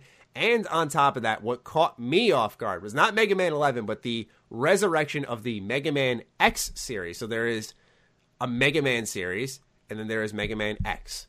And they're doing 1 through 8 remastered, which are games from the PS1 to maybe the NES, I'm not 100% sure, and the PS2. I fucking love Mega Man X7 and X8. Okay. And in X6, you get a saber. I fucking love that. So, I'm really pumped. And in X8, you can play as Zero, you can play as Axel. Dude, I'm fucking hyped. You can in X7. Well, but yes. This was better than most things that came out of the Game Awards in terms of announcements for me. Because I love the X series, and I'm excited to play, or at least try out the rest of the Mega Man series. Lone, was this anything you're... raising an eyebrow at, saying, maybe I'll try out Mega Man now? You don't have to play any of the previous games. Are you still not feeling it? My head's shaking. I know no one can see, but no. Sorry, Maddie. Sorry. No, it's fine. I'm not upset. I'm, just disappointed. But in all actuality, though, are you just not into side scrollers, or? No, it's not even that I'm not into side scrollers. It's just not into Mega Man. I'm not into Mega Man, and it's kind of like I'm not into Mega Man like I'm not into superhero games. I just don't play them. Like Batman, Spider-Man, I just love movies like that, and I just don't play them, and I feel the same way about Mega Man and some other games. I don't know what it is. We all have our games where we just like a lot of people will get excited for them, and then some people will just be like, You're like, I just kind of wish I got the magic on that. Yeah. I mean, I kind of feel the same way to an extent about fighting games too. I'm into my... Yeah. No, I mean, that's awesome that you're into your own thing, and you know that. I mean, there are a lot of people who try to go out, play everything, hate it, give shitty reviews for it, and it's like, that's arguably worse, but at least they're giving it a try. They just take it too far, but hey, Mega Man's coming back. That's always awesome. I have no idea what I'm going to title this podcast. I made a video about the Game Awards this week, and then... It could be about the announcements, or... Yeah, I'm just like, my hot take on the Game Awards. Clickbait like, that shit. Sunday. PUBG doesn't deserve Game of the Year? Yeah, 40 question marks with like a fuck that stamp on my thumbnail. And then you have like the serious thinking Vault Boy. Yeah, right, yeah. Just great Maddie thumbnail. Like, yeah, I was going to say, that's my art. That's my art. There's a Vault Boy for everything. Of course Vault Boy for everything. Destiny 2 locks out main game content with its brand new Trials of Osiris DLC. You can no longer acquire the Platinum Trophy now unless you own this DLC. So can you explain to me exactly how it locked out content? Because I was seeing people. Look that up for you. I was seeing people complain about it on Twitter, but I just couldn't imagine that they would just take content that was there away and put it behind a paywall. Like, there must be like some sort of indirect way that happened. And if I'm wrong, I'm wrong about that. The biggest outcry is that it just came out on PC, and with this update, they have drastically changed the playing field, where now players who had just bought the game for $60 are buying even more content. So I'm going to read an article from GameSpot. Okay. So many pop-ups, holy crap. As was the case with the Dark Below DLC for the original Destiny, you're kidding me, it happened again. There was a first time. Bungie has effectively locked Destiny 2 owners out of some activities they previously had access to if they had not purchased Curse of Osiris. So I apologize, it was not Trials Curse. The expansion launched earlier this week, and among many other things, increased the level and power level caps, resulting in a corresponding increase to level requirements for select modes. As a result, those who have not purchased Curse of Osiris suddenly find themselves unable to take part in things they could just play a few days ago. This affects a number of areas in the game. The Prestige Nightfall has seen its power level cap requirement increase to a point that non-DLC owners cannot reach, rendering it inaccessible. The same is true for the Prestige version of the Leviathan Raid, which means it's not possible to earn the achievement/trophy for completing a Prestige Nightfall or Raid. Additionally, one of the 3 meditations offered by Ikora this week is from Curse of Osiris, meaning those without the DLC only have 2 they can play. The same problem could potentially hit the standard Nightfall in the future, featuring an Osiris Strike, which would mean only DLC owners have access for that week. The Heroic Strike playlist from Destiny 1 was also introduced to Destiny 2 for the first time this week. It seemingly could have been added for everyone to help compensate for the loss of the aforementioned modes, but it was restricted to Curse of Osiris owners. Holy crap, this is way deeper than I actually thought. Damn. At this point, Crucible is largely unaffected as new playlists have been introduced. And by the way, ladies and gentlemen, if you have not played Destiny, Crucible, I think, is like the PvP aspect. As new playlists have been introduced for Osiris owners to be able to play the new maps. It's unclear at this point if, for instance, trials will be limited to some players if an Osiris map is featured during a given event. As you'd expect, players are incredibly angry, flocking to places like Reddit to express their frustration, particularly in light how long the game has been out, about 3 months or closer to 6 weeks on PC, as I was mentioning earlier. There are complaints about already having limited access to content. Players have described the expansion as feeling more like a subscription fee required to continue making use of the full game rather than optional DLC. This anger surfaces not long after another incident incited rage of the fanbase. Players recently discovered, and we talked about this last week alone, you weren't here, an undisclosed system that throttled the amount of XP that could be earned from certain activities. Bungie subsequently disabled this and vowed to improve its communication, though this latest discovery involving DLC has further hurt the studio's reputation with fans. So essentially, it increases the DLC increases the level and the power level caps for certain modes, and the only way to get to those particular power levels is to have the DLC. So let's say very simply, it was you had to get to level 50 for this mission, and then the DLC increased it to level 60, and the only way to get to level 60 is to get the DLC. So effectively, you're locked out of that mode. That's my understanding of it. Exactly. Yeah, I feel bad. It sucks, bro. Like, I think the biggest thing is, like I said, PC owners who just bought this game and they're already getting clocked. Like, I can't imagine it's cheap DLC. It's fucking Destiny. What blows my mind is, I've said this before, and people are like, oh, it's not that bad. But now we're seeing the XP throttling. We're seeing this with the DLC. We've seen shitty practices, I guess, in the past with Destiny 1, where the article just mentioned it. I just can't believe this is the same company that made the Halo trilogy and Halo Reach. Like, I just don't see a fraction of the soul from that company. I loved Halo 1 through 3, and I still do. And maybe that was just lightning in a bottle and no one knew it. But those games were spectacular, and it's like they didn't have shitty practices. They were they were kind of games. different, to Destiny as well. So yeah, I guess. And it's like, man, I know it's a little bit of a stigma to hate on Destiny. A lot of people like it, and I respect that. I'm glad that if you do play Destiny, enjoy it. That's awesome. But I mean, these types of practices, man, they just, you wonder, is it Activision? Is it Bungie? Like, I don't know, because some of them are just, the developer sees it. Like XP throttling, they knowingly did it. They came out and admitted, like, we did this, and we need to be more honest about that. Yeah. So, like, they straight up said, we held back XP, because what would happen, Lone, if you didn't catch the news, was if you repeated certain activities, they, like, cut your XP in half. Because, So like, those you activities were grind more. easy to grind, yeah. Yeah. And I get that, but it's like when you're paying $60 for a game, give them the unlimited access. You know, they don't cut them off. Don't treat it like an arcade machine or something like that. Yeah. I mean, So, those ones are always tough. I think, what was it? It was Star Wars that only, like, with certain modes, you can only play them for so long, and then it's like, now come the back arcade. tomorrow to earn more XP. And the thinking more behind credits that... earned in 15 hours or Yeah, something like that. and the thinking behind that is to prevent bots and people, like, unfairly getting to a really high level and having such an advantage over other people. So that's a catch-22. But in terms of taking away content that was previously there, I mean, that it does suck, and I can't explain the rationale behind why that happened, and maybe someone that's more knowledgeable of Destiny can explain it to me a little bit better. But quite simply, and this is why headlines have come out about it, it's content that was there is not there anymore. Like, how else can you explain that?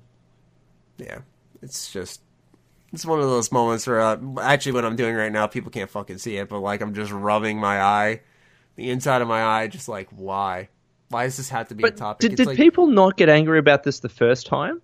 Because my guess is if people got so angry about it the first time that there's no way that they would do it a second time. But it's because I don't remember people getting angry about this the first time. Mind you, I wasn't that into Destiny then either, but I feel like we would have heard about it, but maybe, I mean, that's the thing. It's like the same thing with this bit of news. It was one of those that I almost casually scrolled by because I was like, I'm not surprised.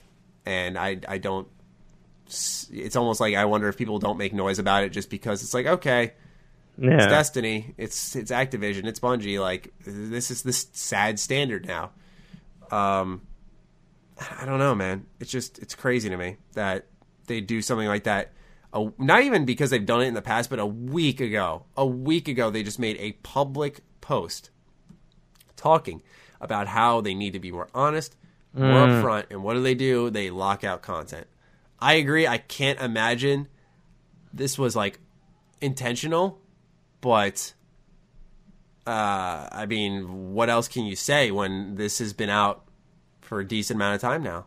Well, I'm trying to search for articles that explains it. But God damn. Right? I don't know. I don't know what maybe there isn't an explanation, Matty. Maybe I'm just too hopeful. Fuck, man. I mean, at least we got a good hour and 20 minutes of good discussion in before we hopped into some depressing game news. But why do we always have the negative stuff? I don't like talking about negative stuff. Yeah, I know. It's not good for your brain. It's not good for my health. We just for ourselves. Yeah, for our health. We literally need to just have a good couple of podcasts in a row where we just fuck the news. Let's talk about. And now's a good time, especially with holidays coming up. I think we should actually look into doing that. That would be really good for us. Yeah. Because, with just so much. I was saying this to Carrick last week. It just blows my mind that, like, we usually have a slow down period by this point in the year where there's not much news, but it's like developers and publishers are consistently doing stupid shit to this point in the year. It's like, don't you guys take a couple of days off from this? As Joseph Fares would say, publishers fuck up, man. They fuck up, all right? It happened. Yeah. That's a source I'll take to heart, I mean, he works with them. I'm still laughing about that on the inside. I love him. We got to get him on. That'd be a great guest to start off 2018. Joseph Fares. So I think everyone's going to want to get him on their podcast. Yeah. Oh yeah. He definitely made a name for himself there. That game increased in sales. Have you seen what happened to the wiki page? Oh, people. Yeah. There was some crazy shit on there. Yeah, just it makes no sense. Like the related sources is just Crash Bandicoot 2, Vortex Strikes Back, like copy pasted over and over for like.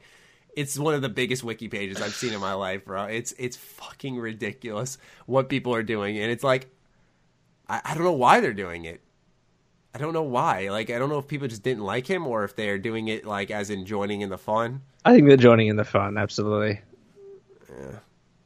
Well, regardless, Destiny 2 getting itself in another pile of shit. We'll see if they bring a shovel this time or if they just take another crap in their pants. Last bit of news. This is happy. This is great. Stardew Valley's coming to the PS Vita. Here we go. Biggest news of the day. I remember when I first looked into Stardew Valley. It was on sale on PC. Yep. And I was like, oh, man, this looks like a great Vita game. I was like, this looks like one I want to play in bed. I want to play this on the go. I was like, this would be perfect. I looked it up. I remember seeing a Reddit thread talking about, would there be a version that comes to PS4 or PS Vita? And people were like, no, the way the guy developed the game, the way the guy programmed it, there's no way this happens. It's just, different lines of code, yada, PC yada, yada. experts, I'm like, man. Yeah, I was just like, oh, man, it was out for a decent amount of time at that point where I was like, oh, there's no way it's coming. Yeah. And then they brought it to the PS4. I'm like, oh, I'm not buying it yet. Hold on. They came to the Switch. I'm like, oh, it's close. And now Stardew Valley on the Vita next year. That's support, baby. That's support. Are you going to buy it genuinely? I don't want to wait, but I love getting trophies. Yep. And I want to maybe get it on PS4 because my friend has it and they're adding the new multiplayer mode to it. I don't know if you heard about that. Yeah. So I might just cave in, but I still want to talk about it because I'm glad that they're supporting it. I'll probably fucking buy it. Actually, no. There's cross save. I forgot about that. There's cross save. So maybe there's cross buy. Hold on. I should do my research before the podcast. No, that's fine. And here's the thing about Stardew Valley. I liked it, and I've played it a bit on the Switch. But it's one of those games, and I think it was Nova that said this to me before I started really getting into it. But he said that it's one of those games where you play it for a little bit in one day. Like, it's not like you play it for 2-3 hours at a time. And maybe some people do.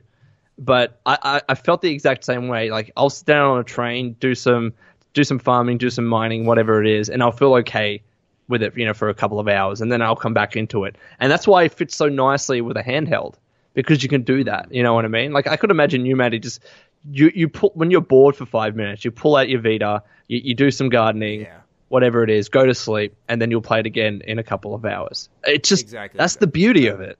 Exactly. That's what I love about these style of games, like a Harvest Moon or Animal Crossing, I think it is. Like, you flip open your game, hour tops, chip away. I mean, there are people who grinded this game out because there's absolutely you can explore. Yeah. I'm looking right now, and it says, this is an article by Polygon. The good news is that the Vita version will be cross-buy compatible with the PS4 version, meaning it won't require a second purchase, which is great. So a lot of PS4 owners already have it. Will be getting that Vita version, which is, I think it's a smart choice because you already know there's not a lot of Vitas out there. Why divide that even more? The bad news is that the Vita port won't include the multiplayer update that's coming to Stardew Valley. Stardew Valley's multiplayer features include the ability to recruit friends as farmhands and the option to marry other players. Multiplayer is coming, but it's going to take a little longer to implement than originally expected. We have been planning to launch a multiplayer beta before the end of this year, but we're pushing that back to Q1 2018 for polish and QA. Totally fine. I think we should all support that in games. And that's the latest Stardew Valley update. So I guess they've been talking about doing a Vita version for a while, according to that article, but Can we talk about just the business reasons behind why they would put this out on the PS Vita? The only thing that I can think of is that the Vita is still very popular. I guess relatively popular in Japan. There has to be a market somewhere. And that's what I'm assuming that the market is. And maybe, PS4 players that also have the PS Vita, that like cross-play and cross-buy and all that.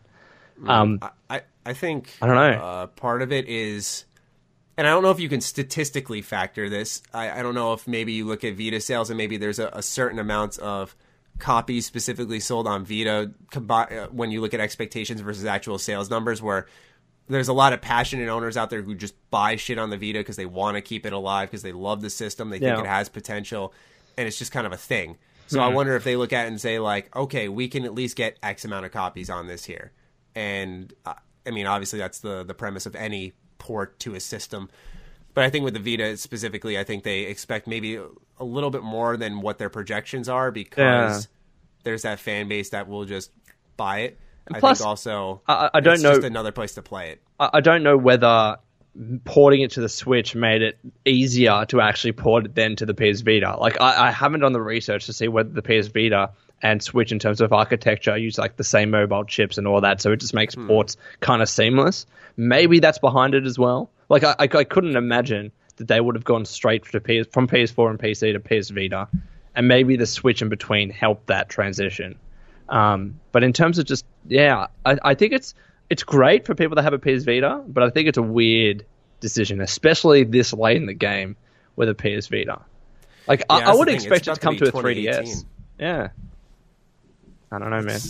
I mean, I'm not complaining, man. No, it's nothing to very complain excited. about. It's a curious thing. Yeah, no, I agree. I'm definitely wondering.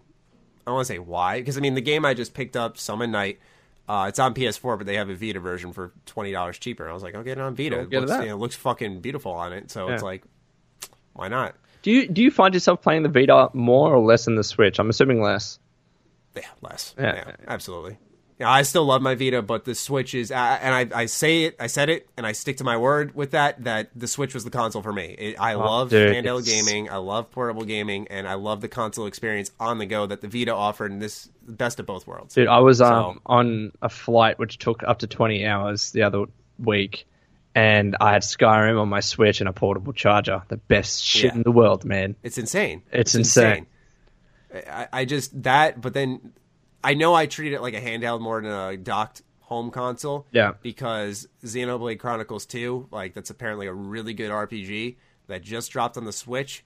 And I have yet to pick it up because the best way to play it, they say, is docked. It drops to horrible frame rates when you play it on the go. And it's like, well, I play my Switch predominantly on the go. Yeah. Like 95% of the time, except for Zelda for testing and for Mario Rabbids for testing. Yeah. That's it.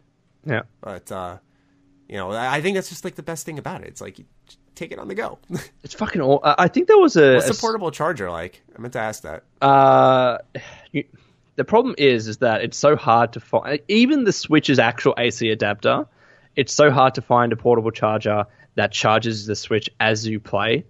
And I don't know which one's out there, because I thought I did the research. I'm like, yeah, it has over 3 volts outs or whatever. Like, it's really high. And it charges my phone really fast. And it actually charges my phone on the go as you use it. But it doesn't charge your Switch. It doesn't charge my Switch, sorry, as I play it. But it charges it really fast when it's not being played. But it does, like, at least prevent the percentage battery go down too fast as you play. So it's all right. It's not a perfect scenario. But yeah, okay. That's the only issue with the Switch is, maybe there is a magical portable charger out there that has such great voltage out that charges it as you can play it, but I haven't found it. All right. Well, that's just something I was wondering, because I'm hoping for Christmas I get one of those carrying cases, because that's the first thing I need. I didn't even know they had portable chargers for it. Yeah, well, I reckon just get because I'm sure you use a portable charger for your phone. Like, I use it for my phone. I got Bluetooth headsets, so headphones. Sorry, so I use it for that. I use it for everything, and then I just have smart. my Switch there. The Bluetooth headphones are really smart, because my Beats, I use them at the gym only, and like some days I forget to take them out of my gym bag and charge them. Yeah. So that's definitely something I gotta look into. So this shit charges everything. What the fuck is this? No, it's USB. That's just USB. Okay. Here's the thing. I've got a USB, like a regular USB micro. I think that's it. And then I've got like a little adapter where you plug it in, and then it becomes a USB-C. So I charge everything with it. Okay. It's pretty good. Okay. Yeah. And I guess the Switch uses USB? USB-C.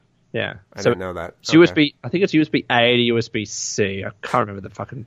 That reminds me, I was trying to put my Switch in its dock, and like for some reason it wasn't charging. I was freaking out. I was like, "Fuck, bro! Shit. I think my dock's busted." Yeah. And like I just got it on the right angle, it starts charging, and I guess in the meantime, no. I knocked over my gunners, my gaming glasses, and so I stand up later, like that. I'm like, "Fuck!" I fucking broke them. Look. Oh no! You guys can't see this, but yeah, the fucking arm's gone. Dude, your tracer glasses, they're destroyed. Yeah, I know. No more memes. These were so helpful too. I have to order a new pair because they really... They help with computer screens and stuff? Yeah, dude. They actually... And like, I know some people are like, it's a placebo, but like, I think they're incredibly helpful because you can feel like the tension kind of just lift from your eyes and you can focus for longer periods of time. It's not even like I need these gunners to put them on and I can't focus anymore without them, because that would be a placebo. Yeah. But it's more so like when I put them on, I can feel a difference. Yeah, fair enough. Yeah. Oh, man. All right, so at least we talked a decent amount about other shit, so title doesn't have to be a repeat this week. But this has been great. Hopefully next week all three of us can sit down and enjoy a nice show together. Absolutely. Just as the three amigos. All right. And positive news stories. Yes. That would be excellent too. It's getting to be the holiday season now. It is the holiday season. Let's fucking kick up the happiness. Absolutely. All right, so that'll do it for me. Lone, any final words? No, thank you for listening, and apologies for being away for 2 weeks. I had other things on, unfortunately. That's the way life is. Yeah. Oh, and hashtag. This time I remembered, not Carrick. Hashtag. So, fuck the Oscars. We gotta keep going. All right, fine. Keep it going. If you listen this deep, let us know by tagging at Lone Vault Wanderer or at G27Status or Jeremy Penter or all of us on Twitter and use the hashtag fuck the Oscars. I'm searching. I like how I do all these like little visual things as if like I'm people are looking. Yeah. It's just you and I. All right, ladies and gentlemen, we hope you enjoyed, and we will catch you guys next week. See ya.